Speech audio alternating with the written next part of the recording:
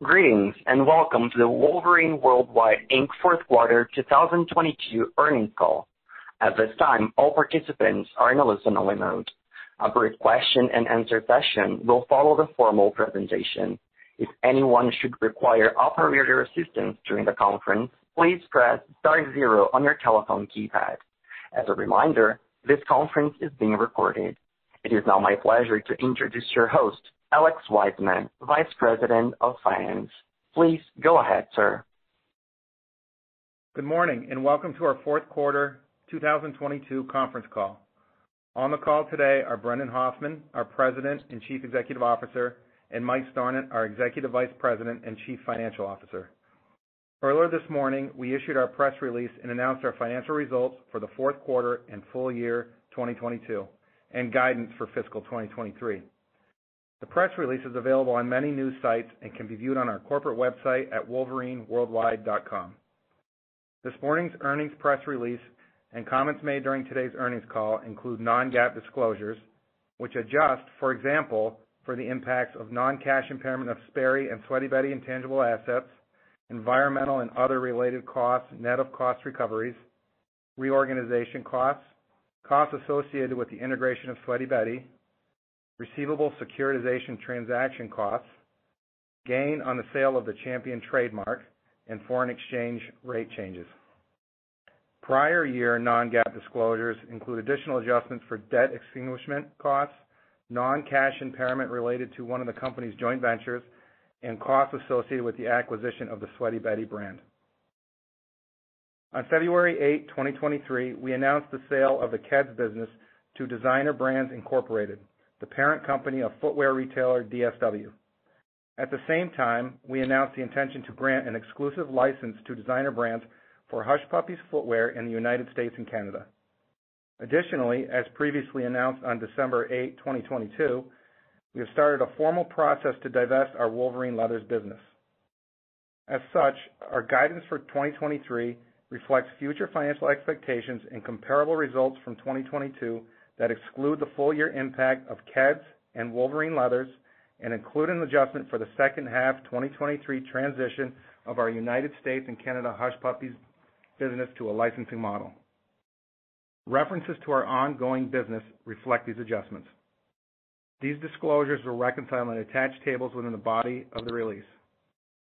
I'd also like to remind you that statements describing the company's expectations, plans, predictions, and projections, such as those regarding the company's outlook for fiscal year 2023, growth opportunities, and trends expected to affect the company's future performance made during today's conference call are forward-looking statements under U.S. securities laws. As a result, we must caution you that there are a number of factors that could cause actual results to differ materially from those described in forward-looking statements. These important risk factors are identified in the company's SEC filings and in our press releases. With that being said, I'd now like to turn the call over to Brendan Hoffman. Thank you, Alex. Good morning, everyone, and thank you for joining today's call. For the fourth quarter, we reported revenue and adjusted earnings per share in line with our expectations. Our gross margin performance in the quarter was impacted by our efforts to more swiftly clear inventory to position the company for improved performance in the year ahead. Our GAAP results, as Mike will comment on, include a large non-cash impairment charge that was greatly impacted by the discount rate applied to certain acquired brands. This month marks my one-year anniversary as CEO. As I look back on my first year, 2022 was certainly a challenging period for us and our industry as the environment shifted quickly midway through. While our company, like many others, underperformed against our initial expectations, the year was also a pivotal time for our company as it shed light on key areas where we must improve. We recognized that our business was too complex, which limited our ability to quickly course correct when faced with sudden changes in consumer spending. So we set a path to simplify our business and improve our supply chain. Agility is essential in any environment, but especially important today. In December, I shared 4 key priorities that are integral to the 100-day plan we put in place in Q4 as part of our course correction efforts. Let me review these priorities and update you on the early progress we have made. First, the change in our brand group structure announced in November, where brands with similar attributes are now grouped together, enabling them to more easily collaborate and share best practices. Second, improving efficiency while removing costs. We established a profit improvement office that has identified $150 million in annual run rate profit improvements, with at least $65 million expected to be achieved in 23. In addition to reducing costs, the PIO is also focused on continuous process improvement initiatives, including redesigning our supply chain planning process. We are also benchmarking our global cost structure and operating model against our best-in-class peers in the industry. Third, the strategic review of our portfolio. On February 8th, we announced the successful sale of Keds and licensing of Hush Puppies for North America. We are also moving forward with our plan to divest our Wolverine leather business. We continue to evaluate our portfolio to focus resources on the businesses and brands that will drive the highest return for our shareholders. This includes further investments in Merrell and Saucony's lifestyle businesses and expanding Sweaty Betty's global business. Fourth, improving working capital and reducing leverage. Year-end inventory was down approximately $93 million versus Q3 and lower than our November guidance by $50 million. Q4 operating free cash flow was nearly $300 million, and the company's bank-defined leverage ratio of 2.7 compared to 3.4 at the end of Q3. The meaningful progress we made over the last 100 days sets a foundation for further improvements in 2023. We expect to reduce inventory to normal levels in the third quarter of the year and drive significant operating free cash flow. We also have accomplishments to share across our brands. Starting with the Active Group, consisting of Merrell, Saucony, Sweaty Betty, and Chaco. We are very pleased with the Active Group performance in the fourth quarter, including 17% growth on a reported basis and 23% in constant currency. For the full year, Active Group revenue increased 19% on a reported basis and 24% in constant currency, including a 7 percentage point benefit from lapping a partial year of Sweaty Betty in 2021. Merrell finished the year strong. Constant currency revenue increased 31% in the fourth quarter and rose 22% for the year to $194 million and $764 million respectively. The fourth quarter performance was driven by global brand strength across categories and a relatively easy comparison to the prior year when Vietnam factory closures resulted in a lack of inventory. We successfully repositioned the Moab franchise with one of the best innovation pipelines in years. Our purpose-led brand messaging, amplified by Merrell's Inclusivity in the Outdoors study, published in 2022, and the company's Global Impact Report, continues to introduce Merrell to more customers and increase the cadence of our communication with existing customers. We were also encouraged by the strength in our own direct-to-consumer business, which was up 16% in the quarter and now accounts for over 40% of Merrell's sales in the U.S.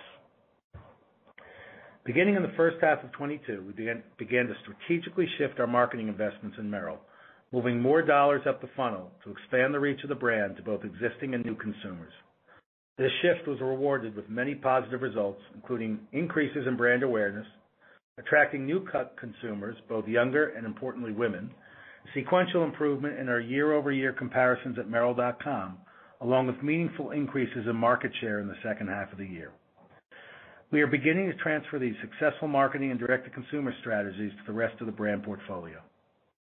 As we look ahead, we are confident that Merrell will continue to leverage its leading positioning in its core hike business, along with increased traction in trail running.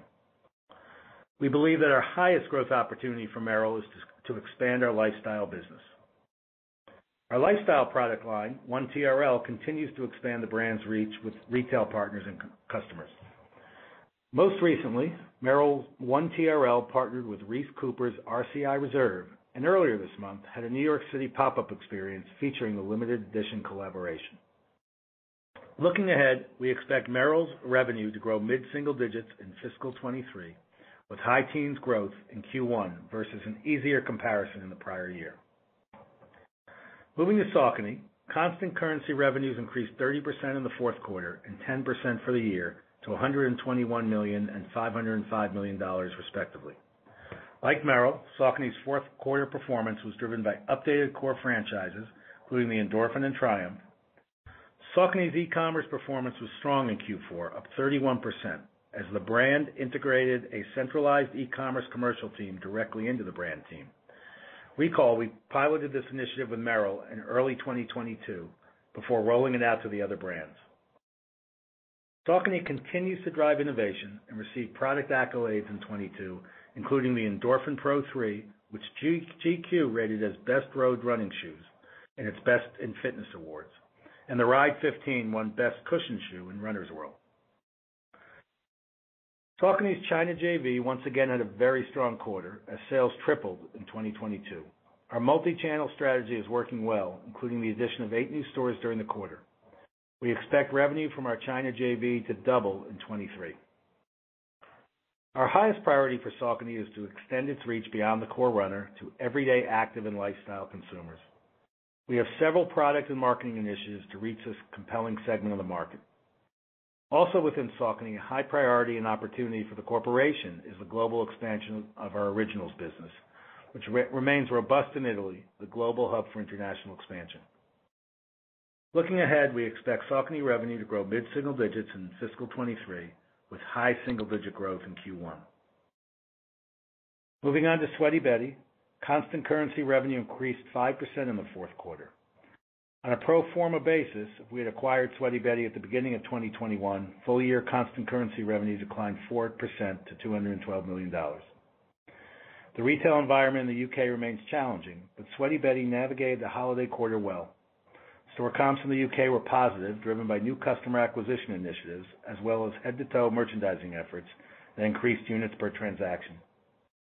Through effective marketing tactics, the brand acquired 12% more new customers in the UK and 33% more new customers in the US in the fourth quarter, a change in the negative trend we had been seeing.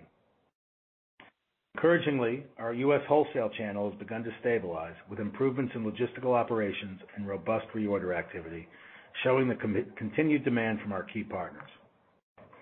Brand margins were negatively affected by increased discounting to compete in a highly promotional UK market. However, we are encouraged that the brand ended the quarter with an improved inventory position. In 2022, we opened 18 new standalone stores and concessions in the UK, Northern Ireland, Hong Kong, and Singapore. We opened 1 pop-up in China. We plan to open 10 new stores in 2023, primarily in the UK and Ireland. The Sweaty Betty team has been collaborating with Wolverine's broader EMEA team to exchange best practices. This includes leveraging Sweaty Betty's direct-to-consumer and apparel expertise and further supporting Sweaty Betty with Wolverine's centers of excellence. As we look into 2023, our number one priority is to stabilize Sweaty Betty's home market in the UK and Ireland while improving profitability through synergies from stronger integration within the rest of the portfolio. Looking ahead, we expect Sweaty Betty to grow low single digits in fiscal 23 with low teen declines in Q1. Work group revenue increased 4% and 8% in the fourth quarter and fiscal 2022 respectively in constant currency. This growth reflects strength across its key specialty retail customers, increases across the farm and fleet channel, and e-commerce revenue growth, with Wolverine and Cat leading the way and maintaining their number 1 and 3 positions for trade work footwear in 2022. Looking ahead, we continue to capitalize on the growing trends within the category, including the increase in work participation from the Hispanic population. We believe we are uniquely suited to meet the needs of the growing Hispanic participation rate with a relevant range of products and price points. In addition, the year will see us test Bates to Walmart as part of its private label program. Marketing will also be a focus as we look to engage with existing customers and expand our customer reach. The year will see us introduce a second collaboration with Halo following a successful launch that drove high email capture rate. Lifestyle Group revenue declined 20% in the fourth quarter and 5% in fiscal 2022 in constant currency. The Lifestyle Group 2022 results discussed today include Sperry, Keds, and the Hush Puppy brands. Sperry revenues decreased 28% in the fourth quarter and 10% in fiscal 2022 in constant currency. Lower sell-throughs of certain boot styles, as well as a slowdown in the boat category, resulted in wholesale partner cancellations. Sperry continues to experience headwinds in the U.S. marketplace across all channels. In 2022, the root cause of our underperformance was product. Customers love Sperry for its core franchises, but we did not proactively modernize quickly enough based on trend. Between 2018 and 2022, more focus was placed on categories not as relevant to Sperry's DNA, and core declined from 70% of styles to less than 50%. As we look into 2023, our goal is to stabilize and generate consumer affection for Sperry. Our objective is to make boats cool again through increased collaborations with designers that are relevant to our nautical theme and capitalize on the increasing consumer preference for spending on vacations and casual footwear for everyday use. We know Sperry can be top of mind for that vacation mindset with its classic and timeless styling. We expect Sperry revenue to decline high single digits in fiscal 23, with a similar decline in the first quarter. Now I will briefly touch on our international business. International revenue grew 32% in the fourth quarter and 42% for the full year in constant currency. Our brands continue to resonate well in international markets, and we see significant opportunities in both owned and JV-operated markets. The fourth quarter performance was driven by our top 3 brands, which account for over 50% of international revenues. In the quarter, Merrell and Saucony each saw international revenue growth of nearly 50%. EMEA business has also been a key contributor of the international growth, with Q4 revenue growth of plus 21%. Caterpillar also continued its strong performance with growth of 40% in EMEA. As we transition to 2023, we're focused on igniting growth across our active group, continuing our positive momentum in work, and quickly addressing our underperforming brands, all while increasing the efficiency of our business model. The retail environment remains volatile, and we continue to see some wholesale partners delay orders to allow more time to assess consumer demand trends. However, with our improving inventory position and a more responsive supply chain, we are better positioned to service the business. We expect to deliver 1 to 3% revenue growth for our ongoing businesses in 2023. Profitability is expected to improve sequentially as we right-size inventory and as savings from our profit improvement plan builds. We also expect to benefit as we introduce more newness and innovation across brands and continue our storytelling and full funnel marketing journey. We are now a leaner and more agile organization, better positioned to accelerate our profit growth and invest behind our core brands to enable them to reach their full potential. While we are disappointed that our performance in 2022 fell short of our original expectations, we believe we now have the organizational structure, the team, and the strategy in place to deliver improved performance in 2023 and return to 12% operating margins in fiscal year 2024. I will now turn the call over to Mike to discuss more details about our fourth quarter financial results and our 2023 outlook. Mike? Thanks, Brendan, and thank you all for joining the call. The last 100 days have been critical for the company. Our team has executed well against the short-term priorities we set to improve the health of the business while building a stronger foundation for the future. We beat our inventory and debt leverage goals, significantly reduced bottlenecks in our supply chain, and secured further cost savings that will benefit 2023 and beyond. The sale of Keds was a major win, and we are especially pleased to have that transaction already completed, as this will allow for a quick transition and minimum disruption to the go-forward business. The fourth quarter revenue of $665 million was slightly above the midpoint of our guidance and represented 8.4% constant currency growth. During the quarter, our top 5 brands, Merrell, Saucony, Sweaty Betty, Wolverine, and Sperry, accounted for nearly 80% of our revenue. The performance footwear category drove the highest growth, and the work category remained consistent. We expect these product categories to be the best performing in 2023. During the quarter, we were pleased to ship or secure future orders for approximately 4.5 million pair, or 75% of end-of-life inventory. Much of this will ship in the first half of this year. This critical execution will allow us to accelerate the reduction of inventory to more normal levels, enhance future cash flow, and further improve the performance of our warehouse and logistics operations. Despite this progress, we incurred higher transitory handling and inventory liquidation costs that negatively impacted our Q4 gross margin of 33.7% by 700 basis points. Higher promotions in our global D2C business and a higher mix of international distributor sales in the quarter also suppressed gross margin. Selling, general, and administrative expenses were $679 million, including $429 million for the non-cash impairment of Sperry and Sweaty Betty intangible assets. The Sweaty Betty valuation was primarily impacted by a significant higher discount rate assumption. The Sperry valuation was impacted by a higher discount rate and a slower recovery than previously anticipated. In addition to the impairment, we also incurred approximately $10 million of severance and other separation costs related to the workforce reduction completed in December.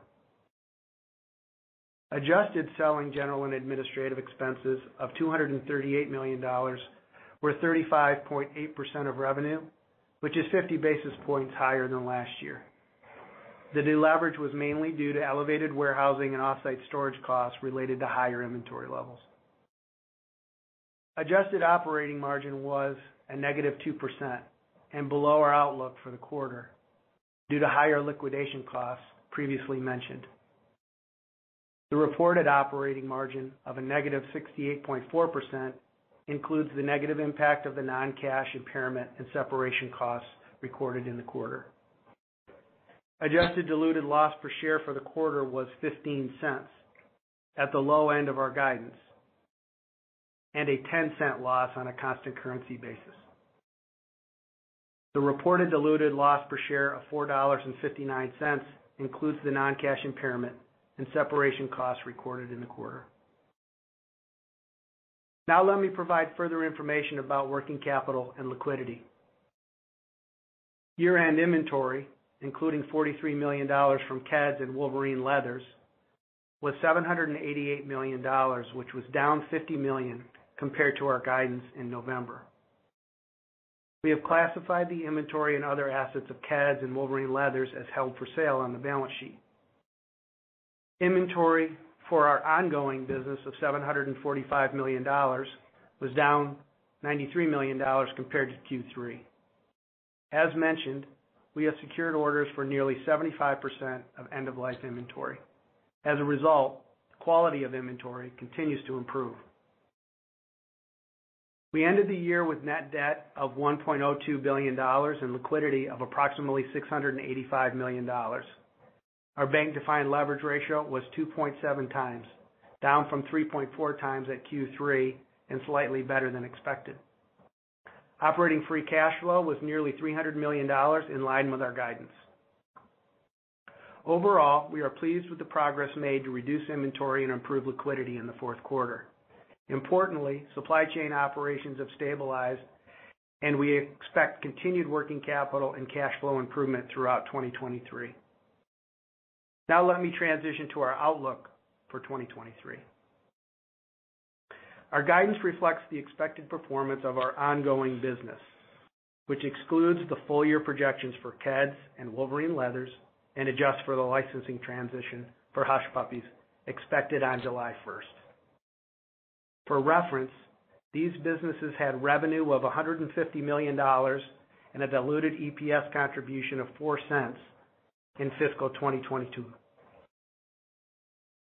Revenue is expected in the range of $2.53 billion to $2.58 billion in 2023. This compares to 2022 revenue of $2.53 billion from our ongoing business and represents constant currency growth of approximately 1 to 3%. We expect the strongest performance from our active group with mid-single-digit growth. Our work group is expected to deliver consistent low single-digit performance.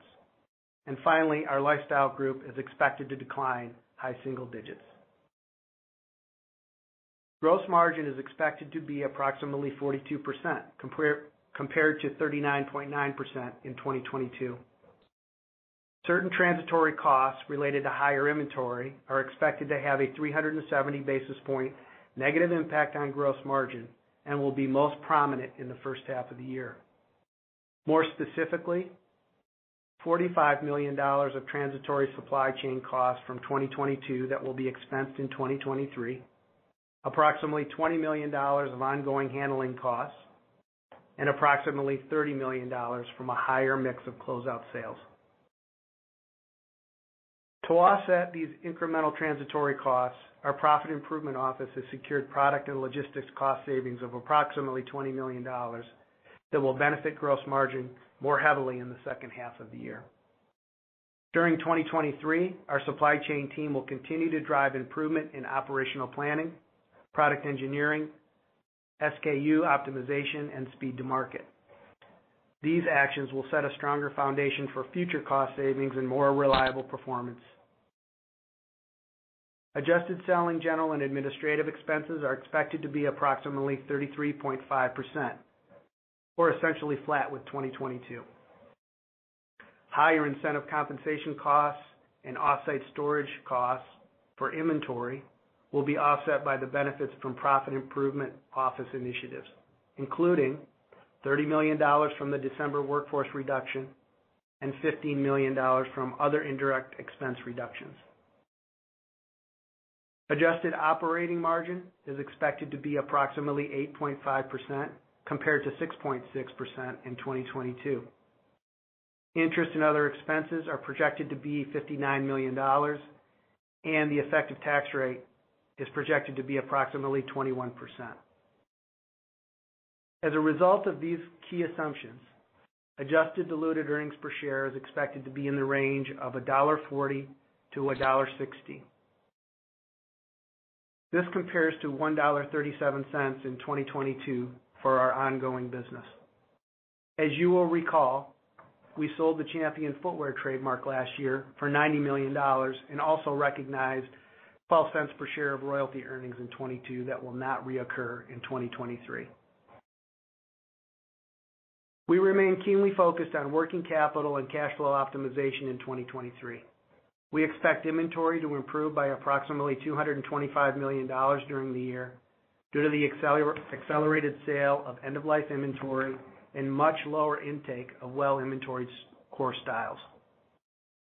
In addition, cash from divestitures and tight expense control should allow us to generate operating free cash flow in the range of $200 to $250 million. As a result, we expect year-end net debt of approximately $750 million and bank-defined leverage of approximately 2 times. Our outlook for the first quarter reflects the performance of our ongoing business and excludes Keds and Wolverine Leathers. For reference, the first quarter 2022 revenue for these businesses was approximately $40 million, and the 2022 EPS contribution was 3 cents. We expect Q1 revenue of approximately $580 million, constant currency growth of approximately 4%, and reported growth of approximately 1%. We expect Q1 gross margin of approximately 40% and operating margin of approximately 4%, including $17 million of transitory inventory costs from 2022 and $8 million of incremental holding and liquidation costs related to elevated inventory. The Q1 projected tax expense of approximately $5 million is unusually high due to the timing of a $3.5 million or 4 cent per share stock compensation true-up required for tax purposes. We expect adjusted diluted earnings per share of approximately 5 cents for the first quarter, which includes a negative 6 cents impact from foreign currency exchange rates. In conclusion, the strong work executed by our teams in 2022 will allow us to navigate 2023 with clear priorities and fewer supply chain and working capital obstacles. Changes made to our sourcing, logistics, and warehousing operations and systems will make us more nimble in the future. We expect profit and cash flow performance to improve sequentially throughout the year. Profit performance in the first half will be more challenging due to cost and inventory hangover from 2022. However, we should move beyond these headwinds by Q3, at the same time that profit improvement initiatives kick in. We have added a supplemental table to this morning's earnings press release to show the quarterly timing of transitory costs and profit improvement savings initiatives. Finally, we have strong line of sight to $150 million of annual cost savings for 2024, giving us future capacity to invest strategically in our growth brands while expanding our operating margin to our target of 12%.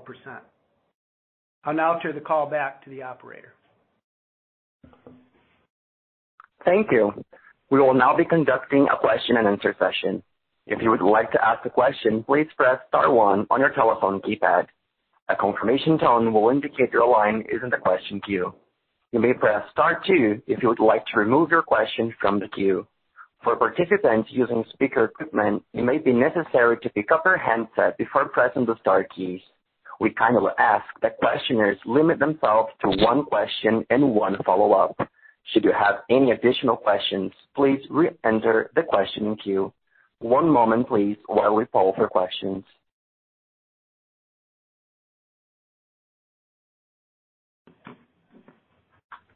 Our first question comes from Dana Telsey with Telsey Advisory Group. Good morning. A lot to unpack there. As you think about 2023, both Brendan and Mike, the cadence of the business and obviously the comparison the first half of the year versus the second half of the year, what are you seeing from your wholesale account and order trends? How is that looking? How are you planning promotions? And is the gross margin reduction in the first quarter, is more of it due to the businesses that are going away or how you're seeing the promotional levels? And any color there would be helpful. Thank you. Yeah, thanks, Dana. Good morning. I think like others with the wholesale business around the world, it's a little bit choppy. It's a little bit inconsistent as retailers get their inventories in line. They're certainly not placing orders in the out months like we've seen over the last couple of years, but those orders, a lot of them didn't materialize anyway. So I think they're looking for brands who are going to be able to chase the business with them as they see the trends. And, I think given our inventory situation, that's one of the positives we have is the ability to do that. So we're seeing more at-once orders than, we have over the last couple of years. But we've got, we've taken a cautious outlook to the way wholesale is going to look as we think through the year. I think on the gross margin, we certainly saw a lot of promotions through holiday and into January, but that's not atypical of this time of year. As we get past President's Day, we start to focus on more regular price. One real-time anecdote was yesterday we launched the Endorphin Elite on Saucony, full price, and had a gangbusters day in response to it. It's only in one color. So I think when we have newness and innovation, customers are still going to respond to that. And I think as we get into the main selling season, we'll see more and more regular price. And certainly as we get to the back half of the year, far less promotional than what we just came out of. And for us, our gross margin is not only impacted positively as we go throughout the year on less promotions, but also just as we sell through this inventory. And as Mike said, in the first half of the year, we still have the low margin inventory that's burdened on the balance sheet. And as we get to this back half of the year, that's behind us, and we start to take advantage of the input costs like freight and containers that have come way down that will dramatically benefit gross margin in the back half of the year. Did I miss anything? No, you got it. And just on the new product introductions and the mid-single-digit growth, for example, from Merrell and Wolverine and Saucony, how are you thinking about pricing the new products compared to maybe what you priced this past year for new products, the AURs? Yeah, I don't think you're going to see too much of a change there. I think over the last year and a half, we've tried to price more as merchants and really try to understand what the product attributes are and what we think the customer can pay for it, rather than just do a strict IMU calculation. That's going to be even more valuable for us with the profit improvement office and the costs we're taking out of our input margins and making sure we still price what we think the goods are worth. More of my concern is just what we alluded to, is just getting the promotions out of there that have taken whatever price we started at and discounted it. So, I think all those brands are in a much better shape and using more analytics to help price figure out what the initial price should be. Thank you. Thanks, Dana. Our next question comes from Jay Sole with UBS. Hi, good morning. This is Mauricio Serna on behalf of Jay Soul. Thanks for taking our questions. I guess I wanted to ask about the gross margin outlook. You know, it just seems like to get to that 42% guidance that you provided, you know, how should we think about the gross margin by half, you know, implying like maybe you talk about like a 40% around the 40% in the first quarter. Like, how should we think about the cadence second quarter and like what does that imply actually for the second half gross margin? And then specifically on the Sperry brand, how should we think about the brand's turnaround plan given, you know, high single digit decline guidance for fiscal year 23? Thank you. Yeah, I'll start with the gross margin, let Mike top off, and then come back to Sperry. But, you know, I think it was a lot of what I just said to the previous question was the first half is burdened with all of these high costs from last year that we paid for but didn't recognize in the P&L when containers were over $20,000 and we were air freighting everything in and et cetera, and the storage costs we're dealing with now. So as we get to the back half of the year, we see a double opportunity. One, as I just mentioned, all of those are gone and have really flipped the other way. But plus, we're also going to start to get the benefit of the work the Profit Improvement Office is doing the last 6 months as we really work on input costs on materials and other margin components. So I feel good about the opportunity to not only recapture what we have given away over the last 12 months, but really set ourselves up for the future with a new improved margin base. But Mike, you want to top off? Sure. No, importantly too, I mentioned it in the script, but in the press release in the last section, we added a supplemental table that helps, I think, explain the flow of these costs as well as the benefits that we're seeing from the supply chain improvements, the cost reductions from the Profit Improvement Office. So I think it really helps to guide you both to the expected improvements from cycling away from the transitory costs in the back half of the year and seeing those profit improvement savings start to benefit in Q3. But the margin rates kind of in the back half of the year would start to be certainly in that 43 to 44% range, given that timing.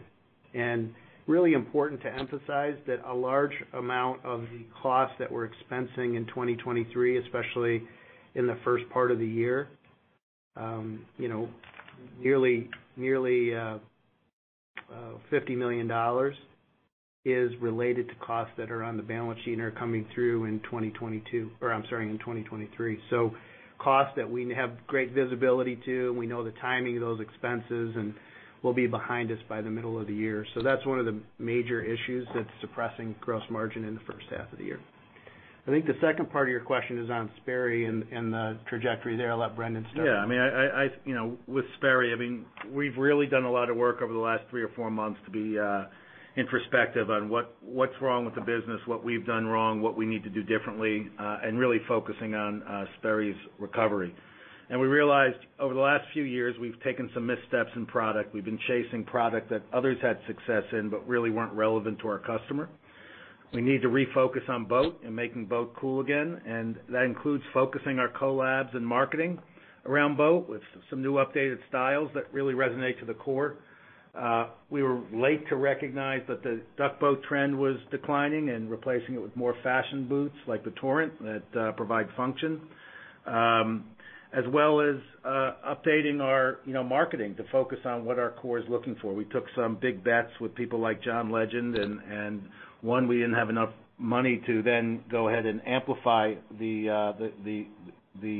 collaboration, but also it wasn't core to what we were trying to do. So, I think we've uncovered a lot about getting back to the core. We let fashion go. Historically, core was 70% of our business, focused around boat, boot, and vault. That dropped to 50% over the last couple of years, and just it did not work out there in the marketplace. So I think the team's done a great job now understanding that better and using 2023 to reset the mix. And one very positive thing, if you saw the New York fashion shows, there was a lot around prep, and that's a big pillar for Sperry. And in fact, they were showcased in the Foo and Foo show, which is Elizabeth Hilfiger's product line. She really leaned into prep and nautical and styled everything with Sperry. So there's some real opportunities out there that we need to take advantage of, but I think the biggest thing for us is recovering some of the missteps we've made. Great. And if I may add just a very quick one on, capital allocation. You mentioned that the plan is to get to, have a, healthier balance sheet by the end of the year, focus on deleveraging.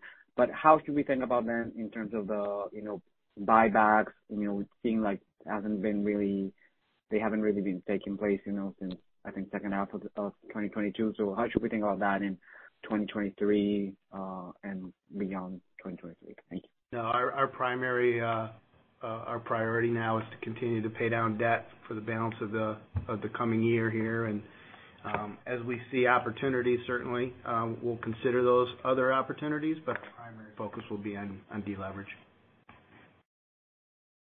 Thank you very much. Thank you. Our next question comes from Jim Duffy with Stifel. Oh, thank you, guys. Good morning. Hey, some very helpful details in the release on the quarterly cadence of transitory costs and planned savings. Thank you for that. I'm trying to get a handle on the expected revenue cadence across the year. It sounds like good growth from Merrell and Saucony in the first quarter. I'm curious, what's the revenue contribution of the 4.5 million pairs of end-of-life inventory? I pencil out like 100 million plus. How much is that flattering the first quarter and the Merrell and Saucony growth in the first quarter? And then related to that, the active segment guide implies deceleration for the balance of the year. Are there promotional and clearance revenues to consider in the second half of 22 base that keep you conservative on the revenue outlook for the balance of the year? I'll take the first part. Some of that product, that 4.5 million we referenced, some of that was shipped in Q4, a little more than we expected. So it's not quite the impact that you estimated, Jim. The product that we have on order now, which is a great development for us to be able to secure those orders and have good visibility to when we can move those goods out of the warehouse. Those are spread over Q1 and Q2, so not especially impactful to Q1, actually a little bit more so in Q2. And for the phasing of revenue, just remember that with Merrell and Saucony having the biggest impact in 2022 from the closure of the Vietnam factories, they were coming into the year with very low inventories and sort of chasing business, and kind of delivered suppressed results in the first quarter last year. So the growth rates for Sperry and Saucony in the first quarter are probably going to outpace the rest of the year just based on that. So I think in terms of phasing in the first half versus the second half of the year, our outlook for constant currency growth at the high end is 3% growth and very similar growth in the first quarter. It ebbs and flows a little bit differently by brand.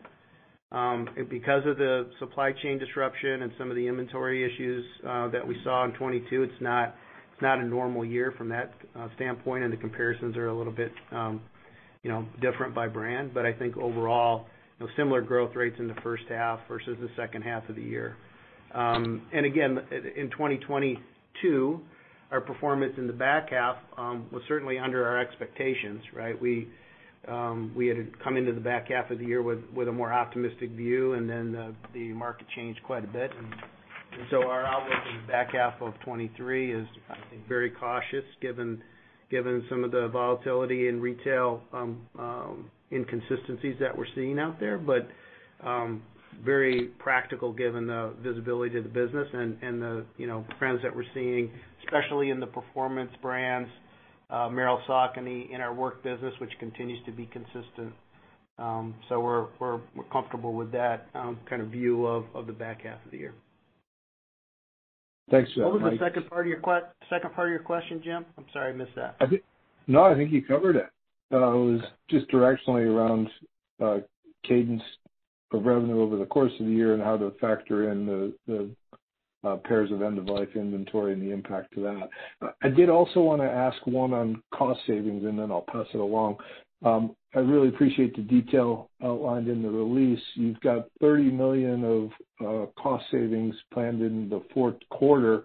Mike, should we think about that as kind of a quarterly run rate that continues off the fiscal 22 baseline into fiscal 24? Yeah, I think that's a fair. Obviously, the numbers ebb and flow a little bit in terms of some of the one-time benefits that we'll get that kind of get pushed into the fourth quarter based on the flow of inventory. But for the most part, I think that's a safe assumption. Great. Thanks so much. Thanks, Jim.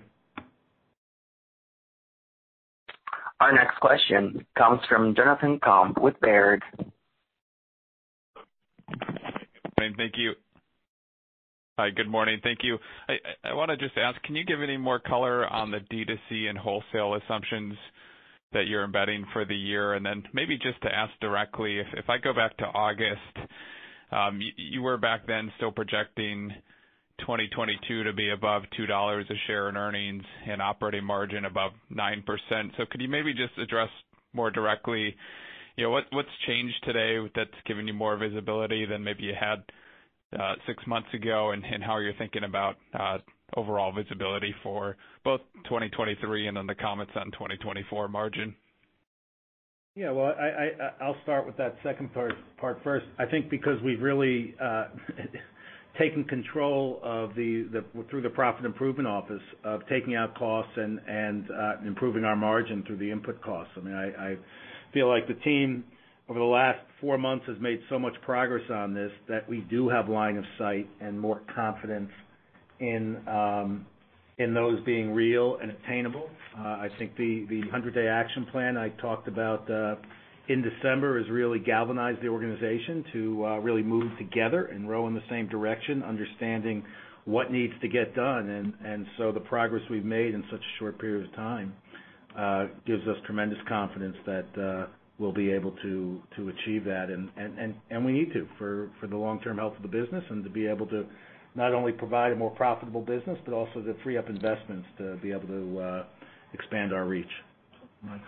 On your D2C question, John, or channel question, I guess, we would expect D2C to be a positive contributor to growth this year, probably in the low single-digit range.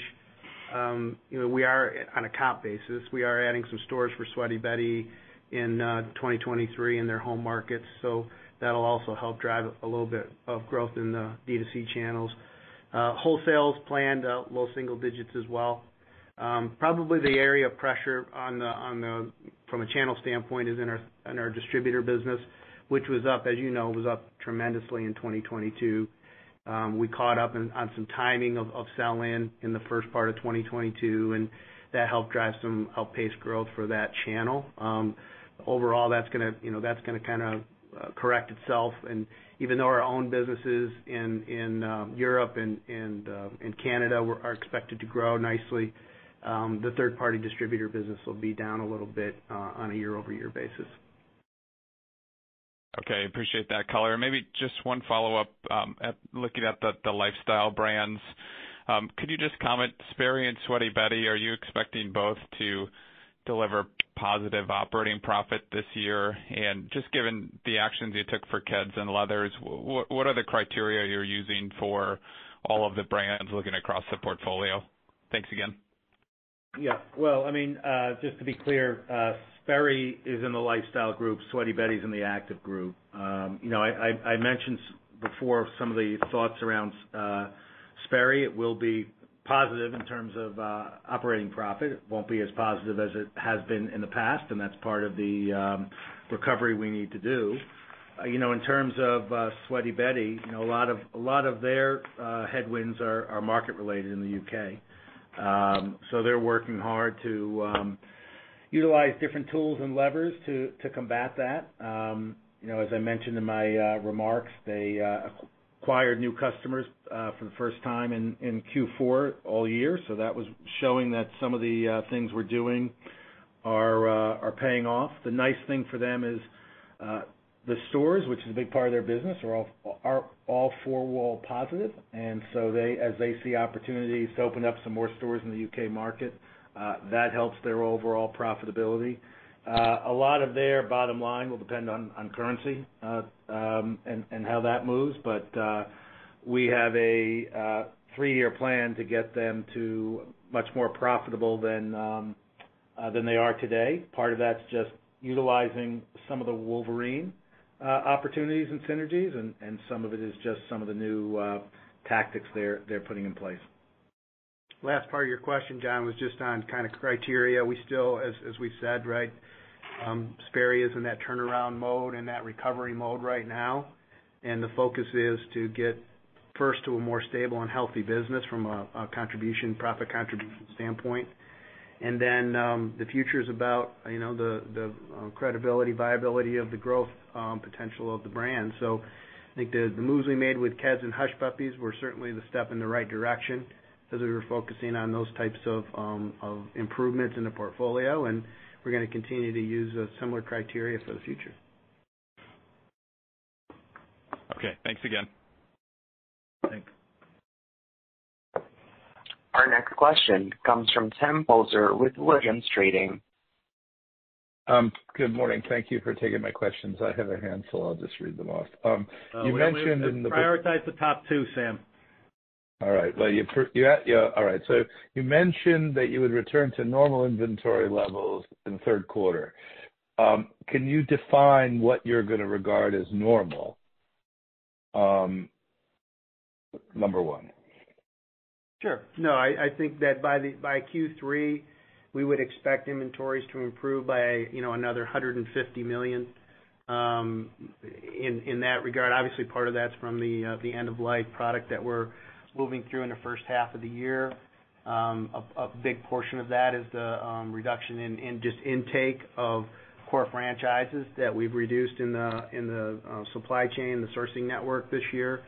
So I think good visibility to being able to achieve that, Sam, and get the inventories down to a level where we are supporting direct-to-consumer as that grows more prominently in the mix of our revenue in our channels, and supporting the forward coverage growth of our brands.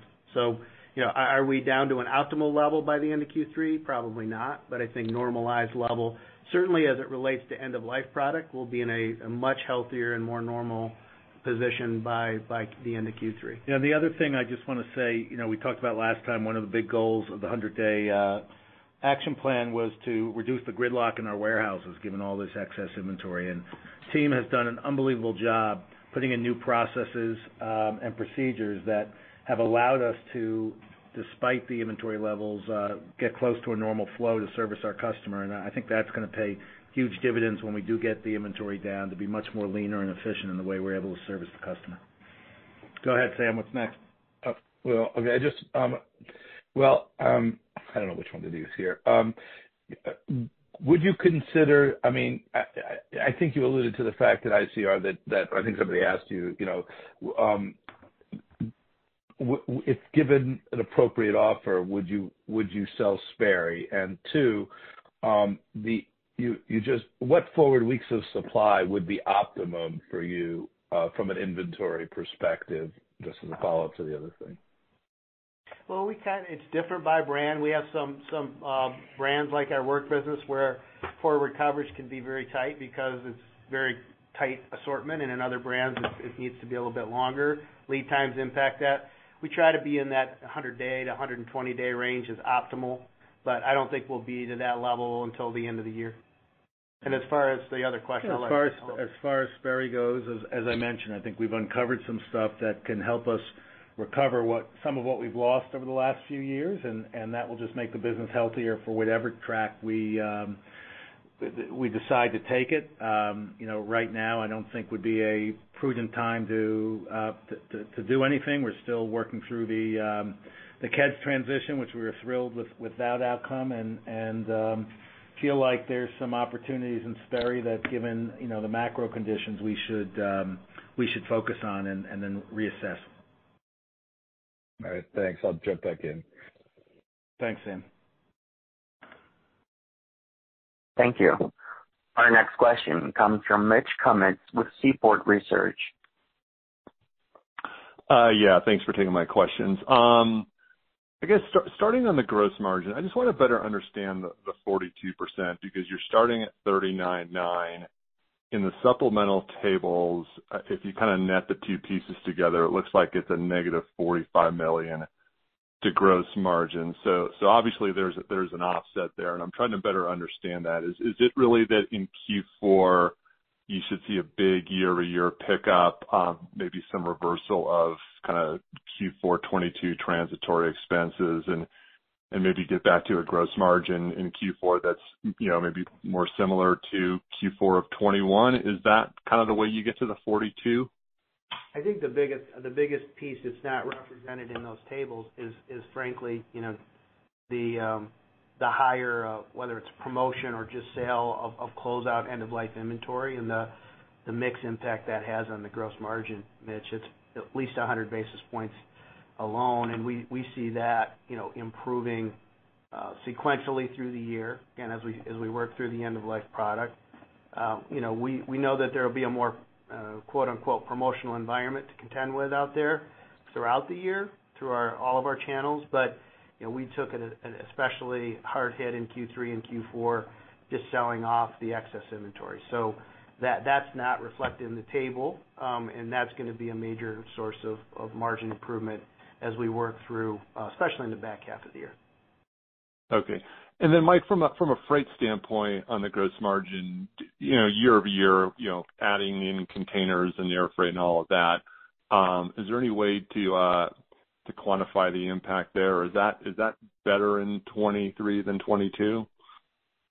It's better for sure. However, we had in the first half of 22, we had a lot of air freight. So there's some puts and takes there. But I would say, again, continue to see improvements there. We actually are finalizing our contract with our ocean carriers in the next month or so. And so we'll have more information exactly how much better that could be. But we're seeing a strong improvement on the ocean freight, and then certainly as we get through the year here, hope to see even more improvements as we solidify those contracts. And it's certainly part of the savings that we're counting in our table there as it relates to supply chain costs, but potentially some upside to that number. Okay.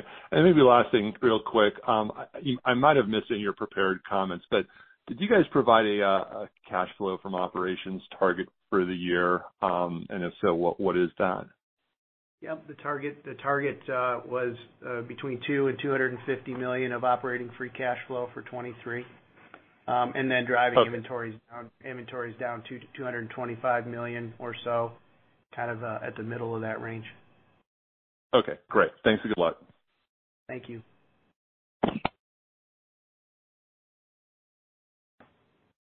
Thank you. Our next question comes from Abbie Zvejnieks with Piper Sandler.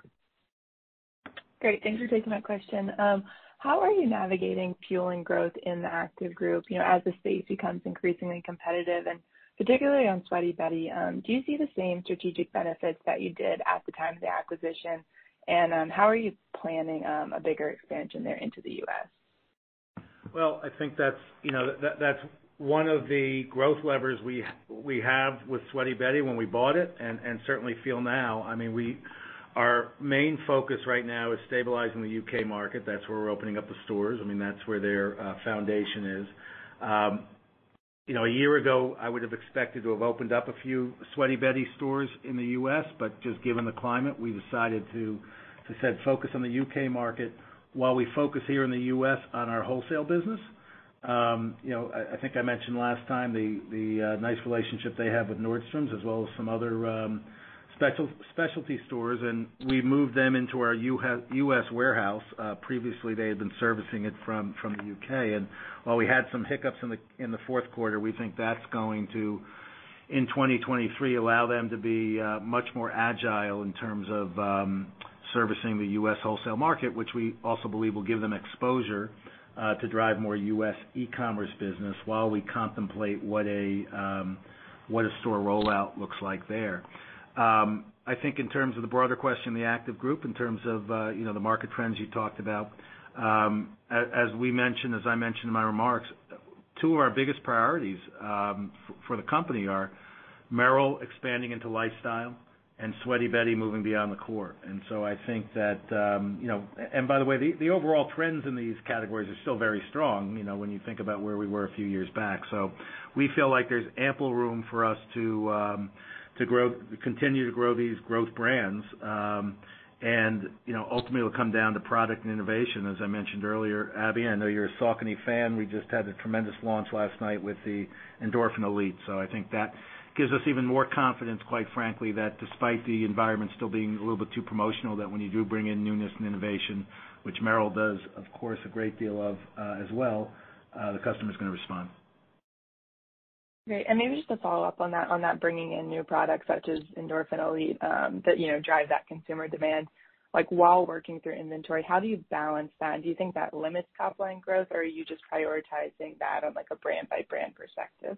Thanks. Yeah, well, I think for sure in a brand by brand perspective, and making sure that where we see the growth is where we're flowing the goods more aggressively. But as we said, even 3 months ago, a lot of the overage in the shoes and our inventory is in core product. I mean, that was when we made the decision a year and a half ago to try and chase sourcing when Vietnam was shut down. We for the most part did it in core product. So that's where we don't have to bring in product. The newness, is still able to flow. We have some newness and collaborations across the brands that we didn't get here in time last year. So a couple of the brands are actually chock full of great collaborations. So we recognize that newness and innovation is what's needed to help drive the core. So I think that hasn't been as challenging as maybe it sounds given the approach we took. Got it. Thank you.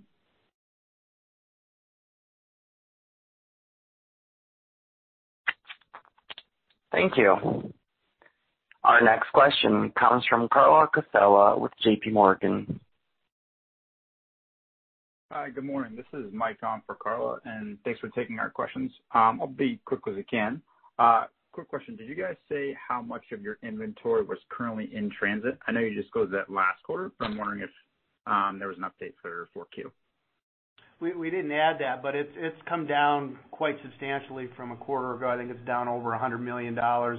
It's still elevated as we continue to work through some of the logistics bottlenecks and container storage, but has improved tremendously in the last 3 months, and we'd expect the in-transit to normalize sequentially throughout the year.